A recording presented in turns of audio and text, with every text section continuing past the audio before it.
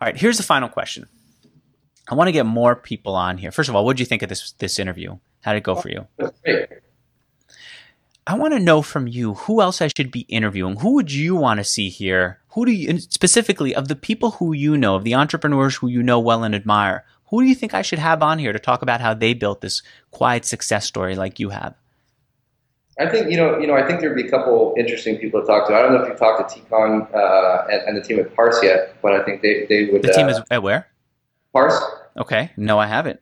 I think they would be a really interesting team to talk to. I think I don't know if the timing's right for them, but I think talking to Robbie and Daniel at Kreplin would be a great team to talk to. And if you can, I don't know if you've heard anything about this is sort of off the beaten path, but if you talk to the team at Church Key Can Company, they're sort of launching a startup beer out of Seattle that's really interesting. It's a completely different business. It's not tech, but it's really interesting watching them go through a lot of the same things that tech startups do, just around raising that initial capital and getting the first prototype going and just trying to move fast and stay focused.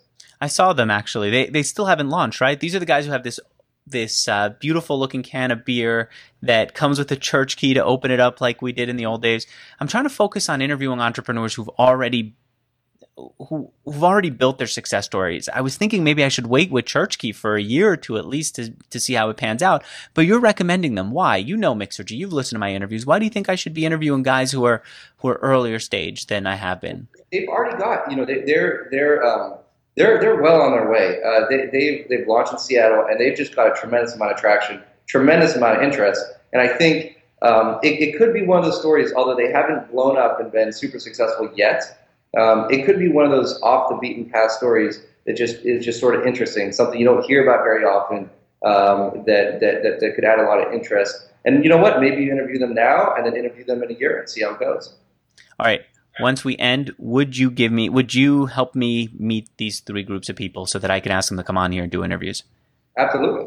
All right. I don't know how to sell sometimes, but I do know how to ask for the referral. Thanks. I appreciate that. Thank you for doing this interview, David. The website that you guys have been watching us play with.